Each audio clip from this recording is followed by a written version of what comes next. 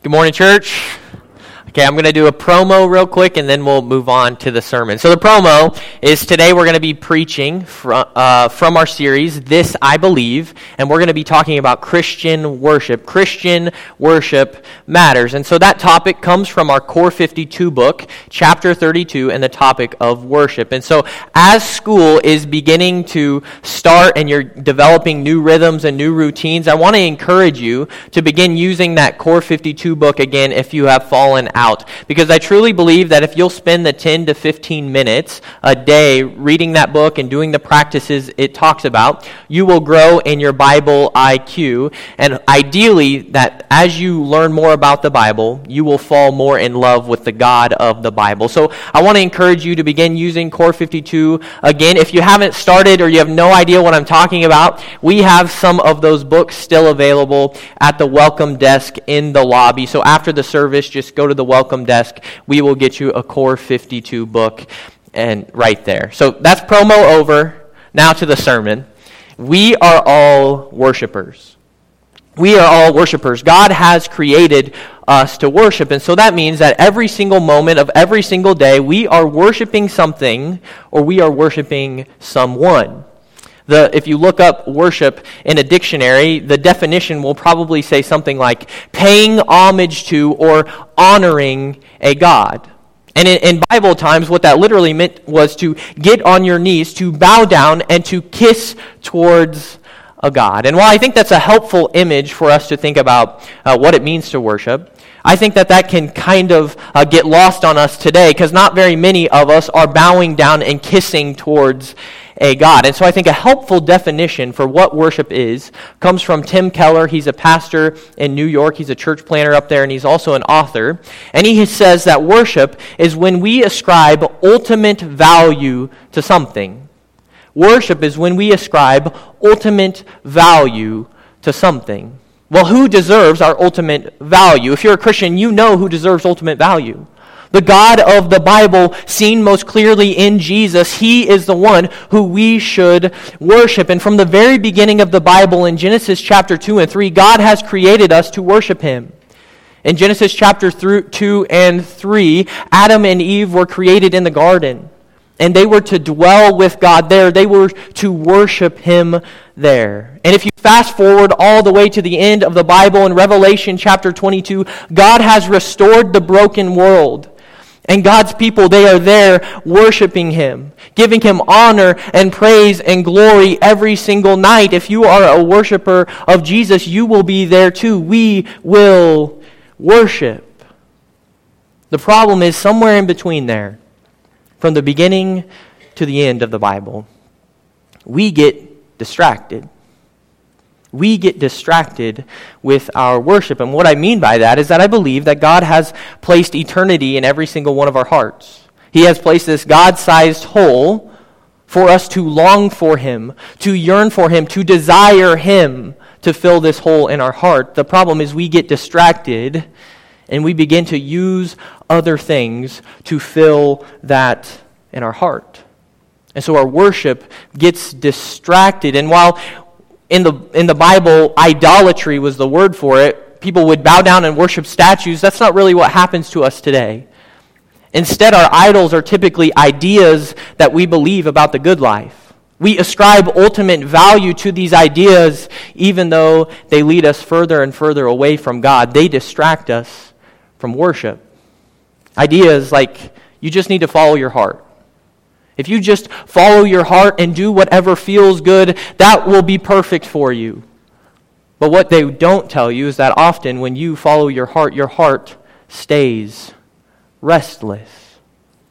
Or there's these other ideas that become our idols, like you just need one more thing. If you just have one more clothing item, if you just have one more car, a nicer car, if your house is just bigger and better, then you will be liked by other people, and that will fill the satisfaction in your heart. The problem is, what they don't tell you is that you will hunger and hunger and hunger for more things, and it will never stop. You will never be content.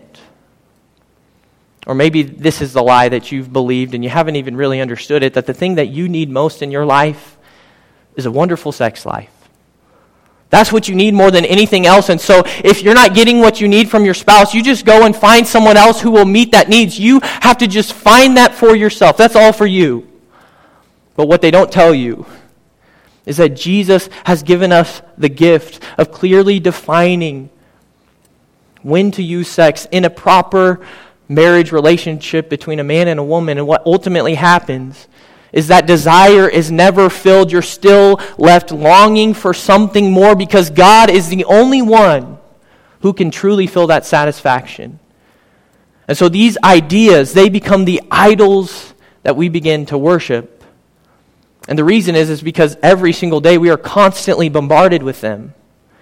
From the music that we listen to the TV shows that we watch, to the commercials that we're not even really paying attention to. They tell us all about these good life ideas, but they end up becoming idols. And they end up distracting us from worship. What's so ironic is this week, as I was writing this message on worship, I found myself getting distracted. Because that's what happens. But here's what I think the good news is for us. I think the answer for us in these moments when we're distracted is not about us doing something. I think it's more about seeing someone. Because when our worship becomes distracted, we need a clear vision of the King. When our worship gets distracted, what I think we need most more than anything else is a clear vision of the King on the throne who is ruling with compassion and grace and mercy and wisdom. When our worship gets distracted, we need a clear vision of the King. And thankfully for us, we are given this vision in Revelation chapter 4 and 5. And so I want to invite you to open your Bibles there. It's the last book of the Bible. We're going to look at heaven today. Because the book of Revelation, it is what is called an apocalyptic genre. And when we hear that word apocalyptic or apocalypse, we start freaking out and think that the world's going to end. But in Bible terms, what it's talking about is that it's an unveiling. It's where God opens up the curtain. He pulls back the curtain so that we can see into the heavenly realms and we can see who is on the throne. It's not about really the end times. It's more about the revelation of who Jesus is. Revelation was probably written by the Apostle John, the one who wrote the Gospel of John and the letters 1st, 2nd, and 3rd John. And he probably wrote it about 90 to 95 AD. And at that time, Christians were being persecuted. In fact, John says that he was exiled to the island of Patmos because he believed and was following Jesus. And for some Christians, that meant physical persecution. Like they were literally being beaten or exiled for their faith. But more than that, most of them were facing social persecution. They were beginning to lose friends and lose family because they were following Jesus. Some of them were facing economic persecution. People would no longer go to their businesses because they worshiped another god. And so Christians were facing persecution. And because of this, the churches were beginning to become distracted in their worship. In fact, if you read Revelation chapter 2 and 3, what you will find is that Jesus, he begins addressing 7 different churches because most of them have become distracted in their worship. There's 5 out of the 7 that Jesus begins to get on and say, hey, you need to worship. There's a picture of the 7 different churches in Revelation. And 5 of them, he says, hey, your worship is getting distracted. To Ephesus, he says, you have forsaken your first love. Come back to me. To Pergamum and Thyatira, he said, hey, you're starting to worship other gods and you're starting to allow sexual immorality in your midst. Come back to me. And then to Sardis, he said, you have forgotten the gospel. And you're starting to walk away from me. And then to Laodicea, he says, you have become lukewarm, and I'm about to spit you out of my mouth. These churches, they had gotten distracted in their worship. And so what John does is right after Revelation chapter 3, where Jesus is talking to these churches, in Revelation chapter 4, he brings them into the throne room. He takes them to see the one who is on the throne. And so that's what we're going to look at together, beginning in Revelation chapter 4, verse 1. It says this, After this, I looked, and there before me was a door standing open in heaven. And the voice I had first heard speaking to me, that's talking about Jesus, like a trumpet said, "Come up here, and I will show you what must take place after this." At once I was in the Spirit, and there before me was a throne in heaven with someone sitting on it. In the book of Revelation, the word throne is used 46 times to remind us who is on the throne, who is in control of history, who ultimately is the king. And so we are ushered into the throne room. John continues, and he says, "And the one who sat there, he had the appearance of jasper and ruby, a rainbow that shone like an emerald encircled the throne."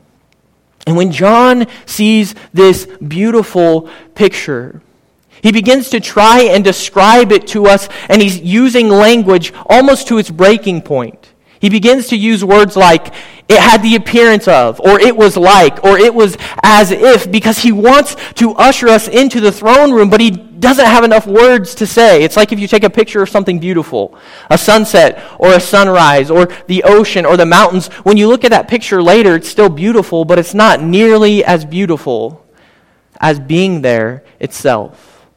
And that's what's happening to John. He's trying to get us in there in the throne room, but language is at its breaking point. He continues in verse 4.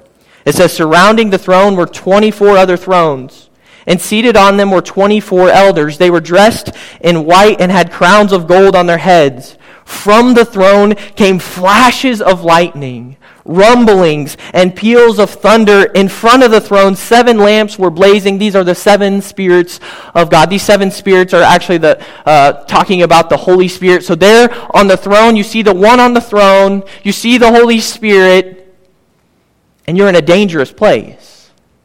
Because when you are in the presence of God, you are in a holy, dangerous place. Throughout the Bible, when you come into the presence of God, you are accompanied with thunder and lightning and dark clouds. I'm reminded of Exodus chapter 19. God had redeemed the Israelites. He had taken them out of Egyptian slavery. And he wants to make a covenant, enter into a relationship with them. And so in Exodus 19 and 20, he's about to give them the 10 words, the 10 commandments for the good life. But before he does this, it says this in Exodus 19:16.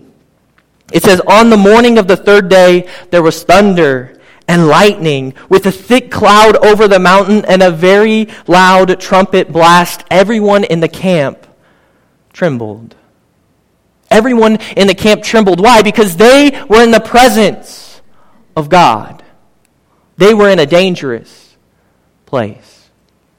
I'm reminded of a story I once heard about the actor Paul Newman. You can throw that picture on the screen. Paul Newman was before my time, but apparently he was this awesome actor. And there's this story that he was helping make a movie in Kansas City. And so while he's doing that, there was this girl in Kansas City. She lived in Kansas City. She went to the plaza in Kansas City, and she went to an ice cream shop. And so when she's in the ice cream shop, she was just waiting in line, and finally she gets up to the counter, and she tells the lady, "Hey, I want," well, if it was me, I would have said birthday cake, but I don't know what your favorite ice cream is. Birthday cake's one of my favorites. And so I don't know what she said, vanilla or chocolate. And so as the attendant is scooping out the ice cream, she just happened to turn around, and there right behind her in line is Paul Newman. And when she sees Paul Newman and she looks into his baby blue eyes, she begins to get weak in the knees. Her palms get a little bit sweaty. Her throat gets choked up, and she doesn't know what to say. And so Paul Newman, he looks at her and he says, "Hello?" And she just looks at him awkwardly, can't say anything, and so she just nods her head like this and turns back around to get her ice cream cone. And so she gets her ice cream cone. She pays for the ice cream cone. She has just enough energy and strength to get out of the ice cream parlor and just gather herself. And so she takes a couple moments to gather herself, and then it dawns on her, I don't have my ice cream cone. So she's like, "Oh my goodness, I got to go back in front of Paul Newman and go get my ice cream cone." And as she's walking back into the ice cream parlor, guess who opens the door? Paul Newman is right there at the door. And he looks at her, And he says, "You're looking for your ice cream cone, aren't you?" And still she can't speak. She's weak in the knees. She doesn't know what to do. And so she just sheepishly shakes her head like this. And he said, "Well, you put it in your purse when you were paying for your ice cream cone." You see, this woman, she knew she was in the presence of someone important. And so for her, she was weak in the knees. She couldn't hardly even speak. Her hands were getting a little bit clammy. How much more so should we be with the most important being in the universe? When you come here to worship, does your pulse begin to quicken a little bit? Do your hands get a little bit clammy? Does your throat begin to clog up a little bit? Because we are in this beautiful, dangerous place of being in the presence of the King. This is a beautiful but dangerous place. And John continues his vision, and he says this in verse 6. "Also, in front of the throne, there was what looked like a sea of glass, clear as crystal." I don't want you to zoom over this detail, because for a Jewish audience, for these Christians he would have been writing to, the sea epitomized evil. The sea epitomized chaos. The sea epitomized despair. And I can see why. Recently, we were able to go down to the ocean, and when you look at the ocean and how majestic it is, there's a lot of things that can be under the water. And storms can come billowing out of nowhere. In fact, I was playing catch with a football with one of my buddies, James Bond. That's his real name, I promise. James Bond. And when we were playing catch, all of a sudden I saw something black close to my feet. I thought, oh, this ain't good. I have no idea what this is. Found out it was a crab that about pinched my toe off. But you can see why the sea to the Jewish people epitomized evil. It epitomized chaos. It epitomized despair. But in the presence of the King, in the presence of the one on the throne, the sea was perfectly still. It was like glass. Because when we are in the presence of our King worshiping, all chaos is stilled. I'm reminded of the old song, "Turn Your Eyes Upon Jesus." There's a line in that song, I love that song, but it says, "Turn your eyes upon Jesus, look full in his wonderful face, and the things of this world will grow strangely dim in light of his glory and his grace." When we are in the presence of the King worshiping, all chaos is stilled. And some of you need to hear that this morning, because some of you are wrestling with a shaky marriage. Or some of you are struggling with a bad diagnosis.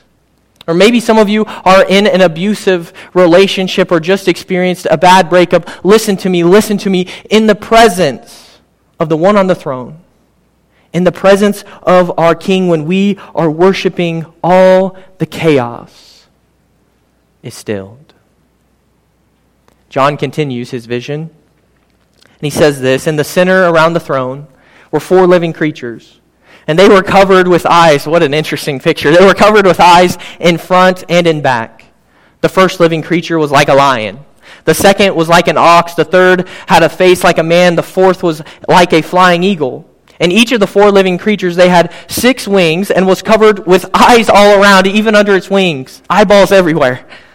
Day and night, they never stop saying, "Holy, holy, holy is the Lord God Almighty, who was and who is to come." Whenever the living creatures give glory, honor, and thanks to him who sits on the throne and who lives forever and ever, the 24 elders, they fall down before him who sits on the throne and worship him who lives forever and ever. They lay their crowns before the throne and say, "You are worthy, our Lord and our God, to receive glory and honor and power, for you created all things, and by your will they were created and have their being."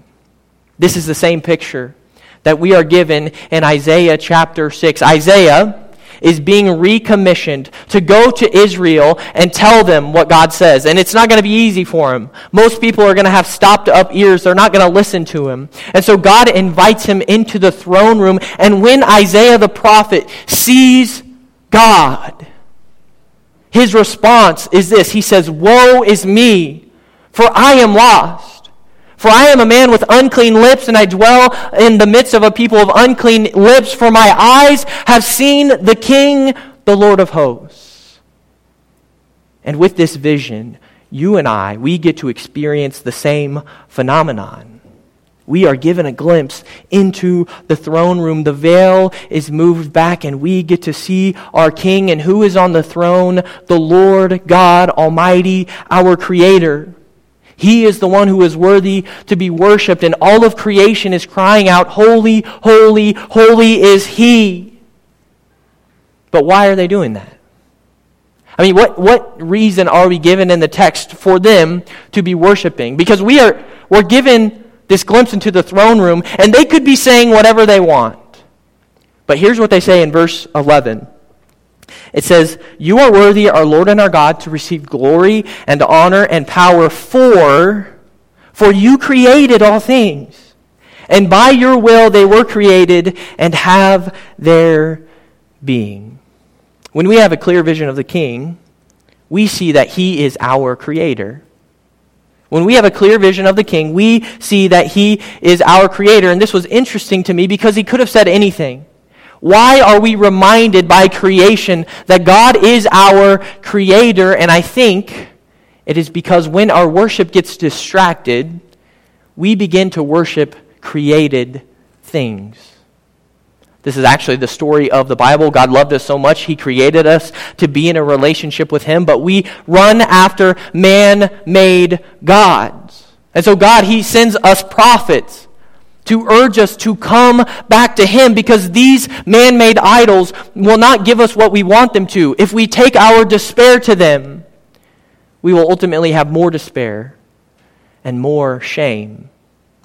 Isaiah the prophet, he says it this way in Isaiah chapter 45, verse 16. It says, "All the makers of idols, they will be put to shame and disgraced. They will go off into disgrace together." Why? Oh, because they are trusting in created things that have no power. And just like they were tempted, today we are tempted to put our trust in created things too. To put our trust in things like money. To put our trust in things like success. To put trust in things like our spouse. To put trust in myself. But the truth is that all of these things, they have been created. And if we bring them our despair, if we bring them our hopelessness, if we bring them our tears, we will be disappointed, because that despair will ultimately result in more despair. But listen to what Isaiah says in the very next verse, verse 17. He says this, "But Israel will be saved by the Lord with an everlasting," or an eternal salvation. You will never be put to shame or disgraced to ages everlasting. If you bring your despair to the Creator, He will turn that despair into peace. If you bring your despair to the Creator, He will turn that despair into freedom. If you bring your despair to the Creator, He will turn that despair into peace.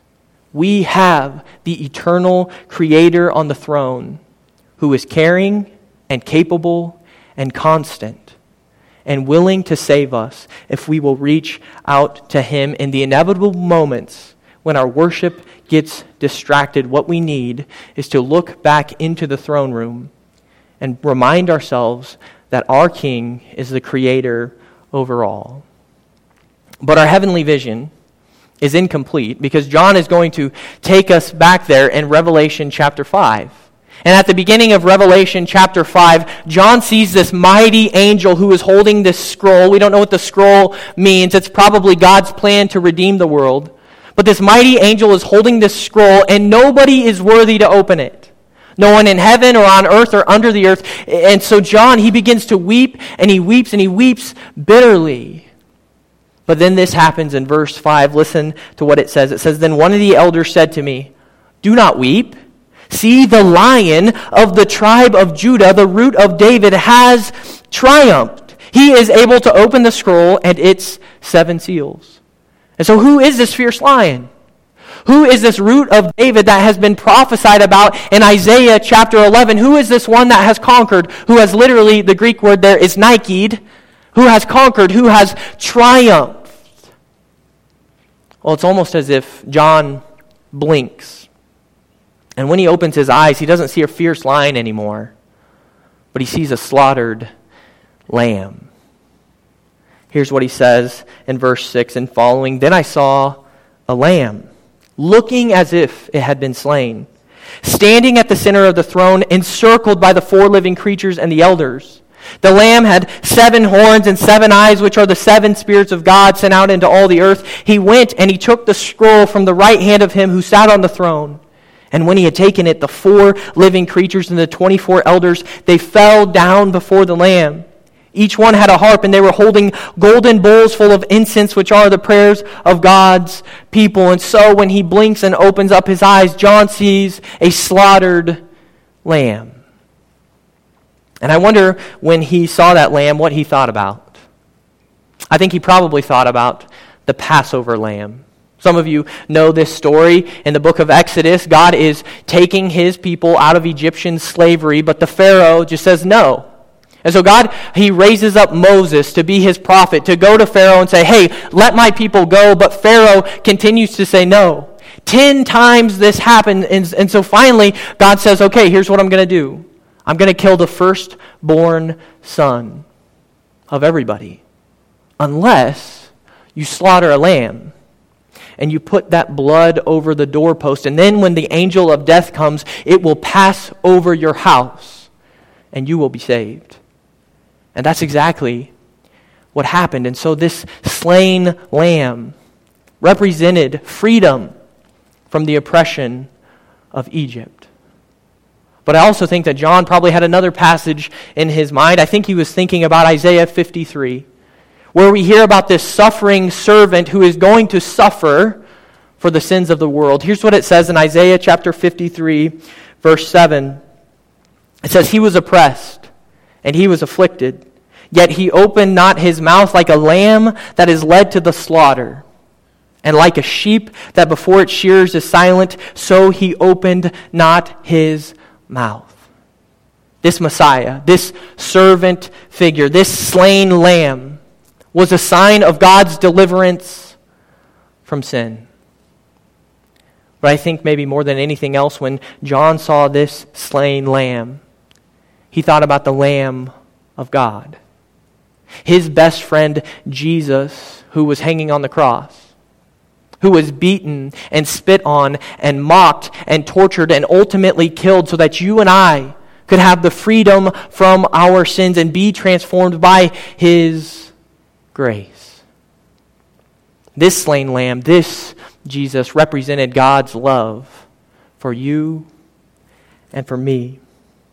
And it is this slaughtered lamb, this Jesus, who is on the center of the throne, worthy to be worshipped. And so John continues his vision, and he says this in verse 9, and they sang a new song, saying, you are worthy to take the scroll and to open its seals, because you were slain, and with your blood you purchased for God persons from every tribe and language and people and nation. You have made them to be a kingdom and priests to serve our God, and they will reign on earth. When we have a clear vision of the King, not only do we see him as our Creator, we also see him as our Redeemer. And that word redeem, it just means to exchange, to buy something back. And according to verse 9, what Jesus did is with his blood, he bought our sins. With his blood, he bought our suffering with his suffering. Jesus is our Redeemer, the one who has paid our penalty in full. And so I think the question that we need to ask ourselves today, and to continue asking ourselves every day, is even though the Lamb has bought us with his blood, are we selling our soul to other gods? Even though the Lamb has bought us with his blood, are we selling our souls to other gods? The gods of money, the gods of sex, the gods of social status. Who are we worshiping? Because if we're honest, our worship often gets distracted. But what we need most is a clear vision of the King, because when we have this clear vision, it helps us to savor the Savior. This invitation into heaven is an invitation to redirect our worship to the one who truly matters. Christian worship matters. Christ-centered worship matters, because only Christ is the one who can save us. And only Christ is the one who can transform us. And only Christ is the one who can give us a new identity. And we actually see that in verse 10. It says that we have a new identity. When we are worshipers of Jesus, we are called a kingdom of priests.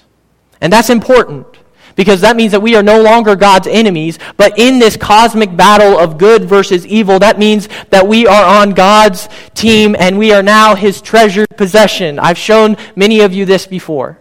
This is Nook. This is one of my treasured possessions. I have like 5 or 6 of these things. If you mess with Nook, you mess with me. And many of you have treasured possessions too. And what this means is that when we worship Jesus, we are no longer on the bad team, but we are on the good team, and God sees us as his special possession, as his kingdom of priests.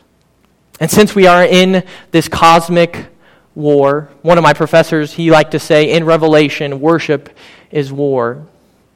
We actually have a role to play. You and I, we have a role to play on this team, and it's not by swinging a baseball bat. It's not by shooting a basketball. The way that we play our role is by worshiping the one true King, our Redeemer, and our Creator. And so in just a moment, one of our elders, Joe McCann, he's going to come up, and he's going to read the rest of Revelation chapter 5, and he's going to lead us in communion so that we can worship our one true King together. But before that happens, what I want you to do is ask this question: am I ready to worship? The song's about 4 minutes long, but I want you to be honest. Am I ready to worship the one true King? And if you are ready, we want to invite you to take communion with us. Let's pray together real quick. Dear Heavenly Father, you are so worthy. We thank you that you are our Creator. We thank you that you are our Redeemer. We thank you that we get to look into the throne room to remind ourselves in the midst of everything that is going on that you are on the throne. So we pray that when our worship gets distracted, even today, even right now, we pray that you would give us a clear vision of you, Jesus. It's in your powerful name that we pray. Amen.